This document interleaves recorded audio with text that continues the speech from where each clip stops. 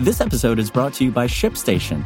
You know, some things take a lot of work, like sending little robots to far-off distant planets. And just as that's challenging, so too is running a successful e-commerce business, especially when there's so much to do. So I want to introduce you all to ShipStation. Now, I love using ShipStation because of its easy-to-use dashboard, which makes managing orders and printing labels a breeze and super smooth. Oh, and the customer service is just out of this world. It's exactly what you need to help grow your business. Sign up for your free 60-day trial at shipstation.com/technews. That's shipstation.com/technews. This is Engadget. Here's what's happening in the world of technology.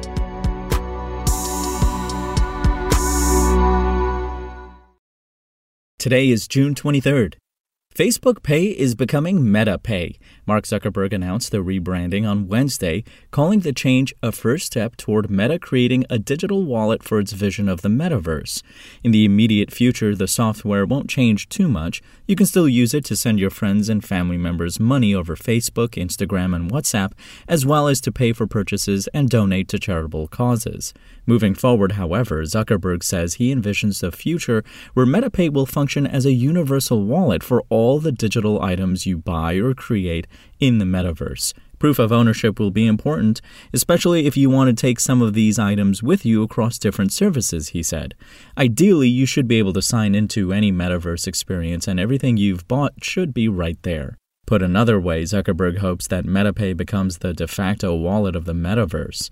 He admits the kind of interoperability he's describing is a long way away, but claims it would deliver much better experiences for people and larger opportunities for creators. It almost goes without saying, but Meta would almost certainly be the greatest beneficiary of the ecosystem Zuckerberg describes. The company recently confirmed it's taking a nearly 48% cut from digital asset sales in Horizon Worlds. A wallet app is another way for the company to earn money on the back of metaverse creators.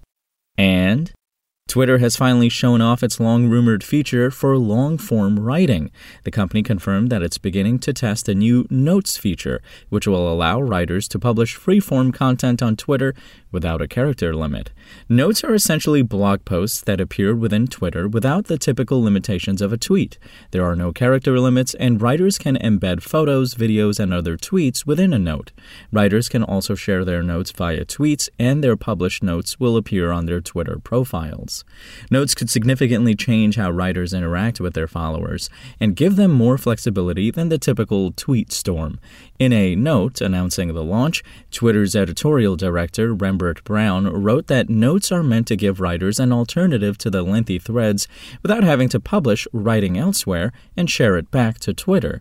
Since the company's earliest days, writers have depended on Twitter to share their work, get noticed, be read, create conversation, everything but the actual writing, Brown wrote. With Notes, the goal is to fill in that missing piece and help writers find whatever type of success they desire. For now, the feature is available to a small group of writers from Canada, Ghana, the United Kingdom, and the United States, though the company says it will eventually expand the test group as it gathers feedback. Notes is part of a broader push by Twitter to build features for writers. The company also renamed Review, the newsletter company it acquired last year, to Twitter Write. So far, it's unclear how Review newsletters may be incorporated into Notes. If you want to catch the latest tech news as it's happening, check out Engadget.com or tune in again every weekday.